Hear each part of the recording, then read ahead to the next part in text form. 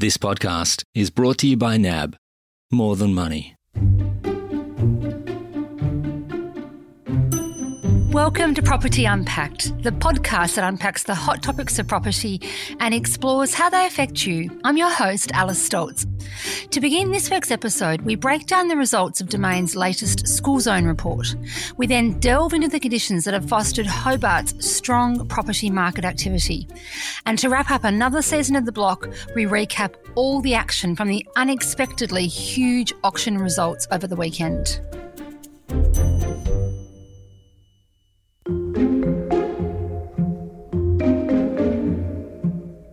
For many parents, selecting a school for your children to attend is one of the biggest decisions you'll make for them. For parents wanting to send their children to a local public school, living within the right catchment area and praying its borders don't change over time is also a huge consideration.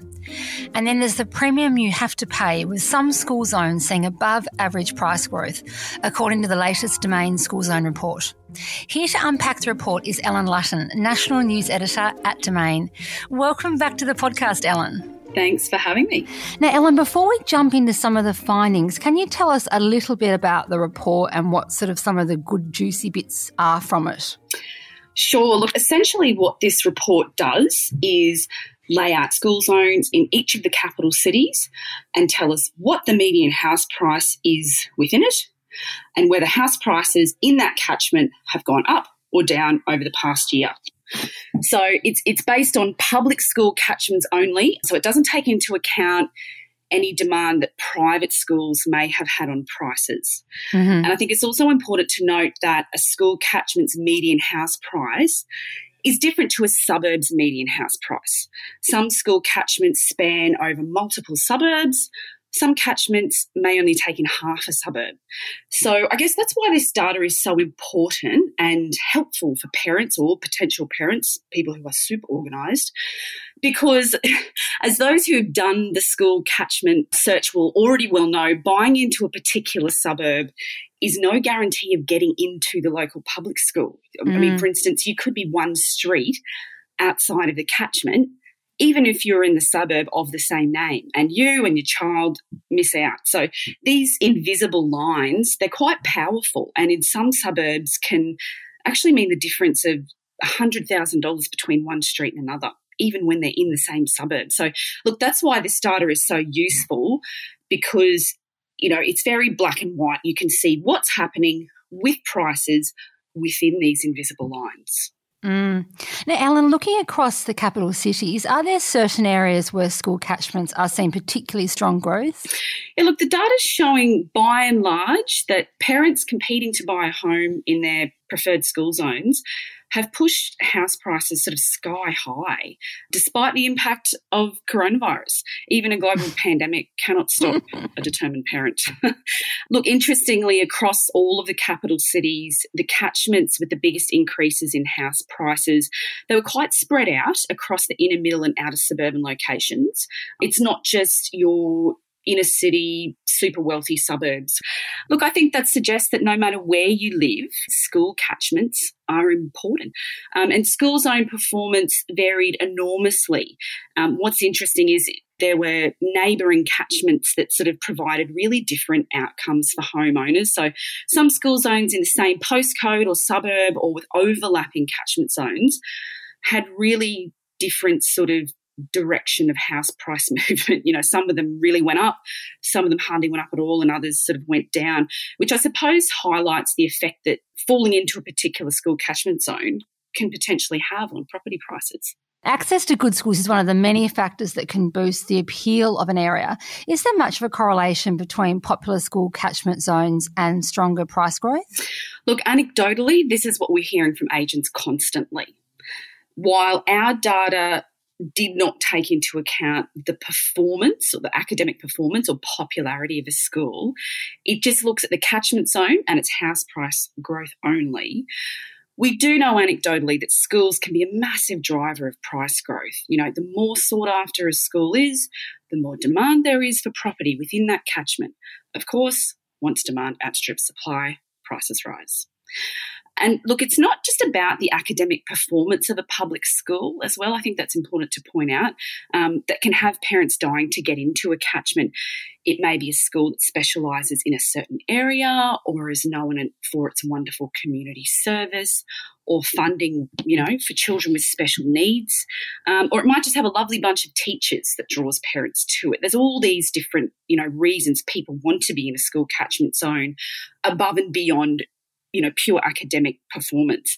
In Brisbane, one of the school catchments with the highest house price growth over the past year, Tingalpa State School, it has a French-Australian bilingual program, the only one of its kind in the state. House prices in that school catchment rose by a massive 25.6% over the last year, whereas house prices in the suburb of Tingalpa have only gone up 2% over the year. So, that could perhaps be an instance of the school catchment more so than the suburb itself that's drawing buyers in. Another example, in Sydney, the median house price in the catchment for Willoughby Girls High School on the Lower North Shore, it's gone up by 28.6% over the past year. Now, this is a school that consistently ranks among the top schools in the state for HSC results. In 2018, it was ranked first among all comprehensive public schools in New South Wales. In Melbourne, one of the top performing catchment zones for house price growth was Toorak Primary School. Prices there went up 25% over the past year. And look, while that would suggest that the school has had some impact on people's property decisions and the prices they'll pay, it's also very likely the growth there can be attributed to other factors too. Toorak is one of Melbourne's most sought-after suburbs. It's long established as a record-breaking market in its own right. I think it's important to note here that house price growth can be attributed to so many factors, location, amenities, the state of the economy, local infrastructure. School catchments, they're one piece of the puzzle, albeit a very important one. Ellen, just before you mentioned a primary school in the mix there, is there much difference in demand for properties in primary and high school catchment areas? Look, it seems to depend on the city you're in, although I would say that the data suggests when it comes to public school catchment zones influencing property decisions, I think it often begins with the primary education choice. In Sydney, primary school zones seem to have a slightly bigger impact. The data showed more primary school catchments outpaced their respective suburb house price growth, whereas in Melbourne it was a little bit more mixed between primary and high school. In Brisbane, secondary schools appeared to have a more positive impact on house price growth compared with primary. I think there were prices in some secondary school catchment zones that increased 9 times faster than in Greater Brisbane itself. So, there's those sort of differences there, but overall, the primary school, I think, is it's where people really start out with their little kids, isn't it? Whatever the case, being a parent is hard and complex, isn't it? It doesn't get any easier. Amen. Ellen, thank you so much for chatting with me today. Thanks for having me, Alice.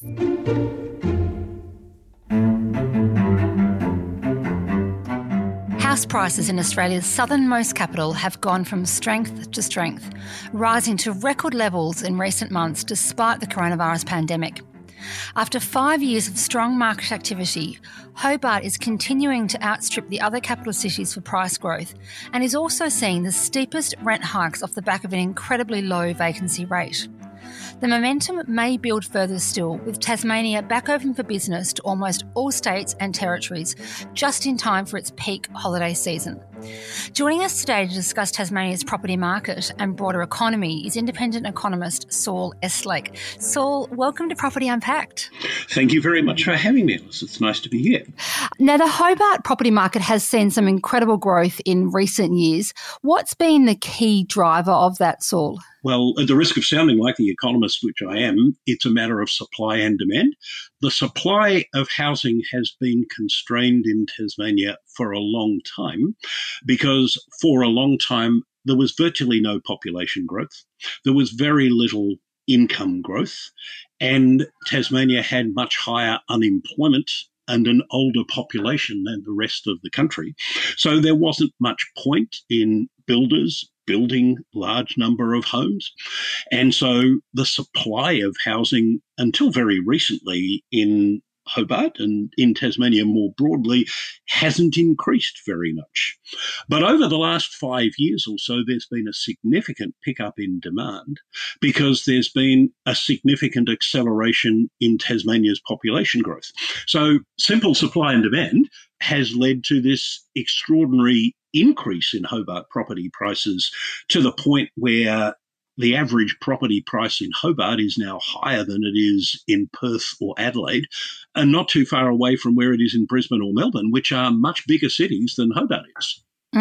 Saul, it's easy to sort of attribute the pandemic to perhaps a heightened interest in Tassie, but obviously Tasmania has been increasingly drawing people from the mainland in recent years pre-pandemic. What was driving that? Was it the trend that people think, I want to go and live my best life down there and the appeal, or was it affordability driving people down there also? Well, I think there was a combination of factors, Alice. One was that the Tasmanian economy had improved significantly over the last 5 years. I think some other factors that have been part of it have been the change in the image of Tasmania that's been wrought over the last decade, particularly by the opening of Mona, the Museum of Old and New Art, and some of the good restaurants and hotels that have sprung up around that, and the reputation Tasmania's gained for producing some of the best wine and seafood and beef and other fruit and vegetables in the country. You go back 10, 20, 30 years and people on the mainland, would think of Tasmania as being a state that was full of bogans. And there may have been an element of truth in that, I suppose, to be fair. But that image has changed, and Tasmania is now seen as a more sophisticated place. I think we punch above our weight in the cultural sphere, and that's certainly drawn a different type of tourist to Tasmania. And some of those tourists, having had their eyes opened to the sort of place Tasmania now is, have thought to themselves, I could live here. Some of the other trends that the pandemic has opened up, such as the capacity to work away from big cities, has probably also contributed. There was undoubtedly a time when housing in Tasmania was perceived as really good value.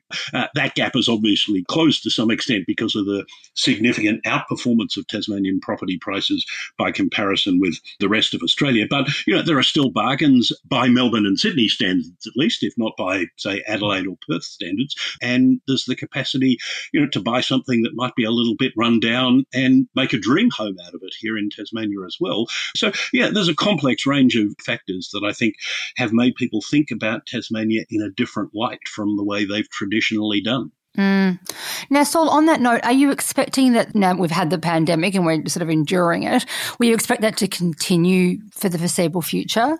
I think there are good reasons for expecting it, Alice. I mean, it's obviously going to be some time before we can see overseas migrants coming back to Tasmania. But certainly when it comes to interstate migration, well, that's actually continued at a reasonable pace, at least through the June quarter, which is the latest data that we have, although that was a period when most of Australia was subject to lockdown restrictions. There were still people moving to Tasmania in the 3 months ended June at not much slower a rate than they had been over the previous 12 months. It's clearly no longer retirees and older tree changers moving to Tassie. What are the job prospects like for younger Australians moving there, Saul? Well, there are still some challenges on that front, unfortunately, Alice. And the fact is that Tasmania doesn't have a lot of jobs to offer in sectors like finance and professional services or business services. But in other areas, professionally, doctors, lawyers, accountants, nurses, teachers, plenty of opportunities for people in those professions. And likewise for people with trade skills, we've got a very strong infrastructure and commercial construction pipeline here, as well as unmet demand for housing. There's plenty of jobs on offer for tradies, electricians, plumbers, building workers, those sorts of things. There are jobs in agriculture to be had. There are employment opportunities in tourism-related businesses. There are also lots of jobs in the public sector as well, and let's not discount the potential attractiveness for someone who's, say, been a state or Commonwealth public servant and looking for an opportunity to deploy similar types of skills in providing public services, but perhaps in a different environment. There are lots of opportunities for that in Tasmania too. So from an outsider's perspective, it all almost sounds like a place that's too good to be true. How do young Tasmanians feel about the future of their state, particularly ones who are trying to enter the property market, like first home buyers and potentially their parents? How do they feel knowing that how much the state is really evolving and in particularly through the lens of property prices going up so greatly? Well, I think young Tasmanians are starting to become more optimistic than they've traditionally been, in part because they've seen that there are more opportunities here now than there traditionally have been. It's almost been a rite of passage, especially for Tasmanians who've either acquired a tertiary education or a trade skill, to feel that they've got to go to the mainland in order to use the skills that they've acquired or learnt and make a decent income and have a challenging and personally rewarding career. But so, Saul, how are those kids how are they going to afford to buy houses then? You know, that younger generation of Tasmanians with the price growth, what it has been, how do they afford? You know, their parents are fine because they've got an asset they can sell on and they can, you know, they're transacting in the same market, but it's the first home buyers that the question lingers on, doesn't it? Yeah, that's right. And that's starting to become a serious problem in the way that it has been for 25 years in Sydney or Melbourne. Tasmania has the highest home ownership rate in the country, although that's partly because we also have the oldest population on average in the country, and home ownership rates are always higher among older age groups everywhere in Australia than they are among lower age groups. And of course also because so many people who are in the first home buyer age groups have left Tasmania and pursued their dream on the mainland, where it's more expensive, but they've been able to earn higher incomes typically as well. So, we're now starting to have in Tasmania the sort of conversations about the difficulties potentially confronting young first-time buyers that people in mainland states have been having around their barbecues and dinner tables for 20, 30 years. In the same way, we're also starting to see serious conversations in Tasmania about rental affordability, because renting a 4-bedroom house or a 3-bedroom house in Hobart has now become more expensive, not only than in Perth, where rents have been falling for a long time, or Adelaide, but briefly before the pandemic had been more expensive than Melbourne, which is crazy. If you think, here's a city of 240,000 and it costs more to rent a 3-bedroom house than it does in a city of almost 5 million. It just seems crazy. So it's been really fascinating talking to you. Thank you for your time. And it's an interesting state for us to look at because, as with many things in property, there are obviously winners from this situation and some people who will find it a lot more challenging as this market continues to evolve. So thank you for shedding some light on it with us today, Saul Estlake. It's been an absolute pleasure, Alice. Thank you for having me as part of your series.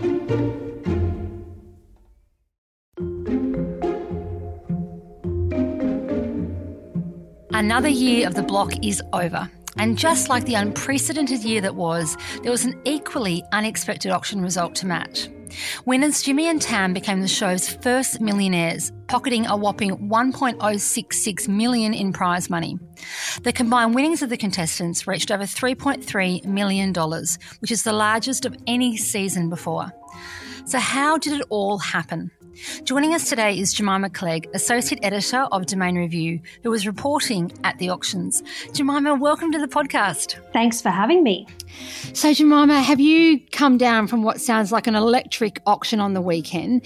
In summary, what happened at these auctions that meant 5 homes in Brighton saw such staggering results? Well, electric is right, Alice. It was quite the shock, actually, I think, when all these results started to come in at each auction.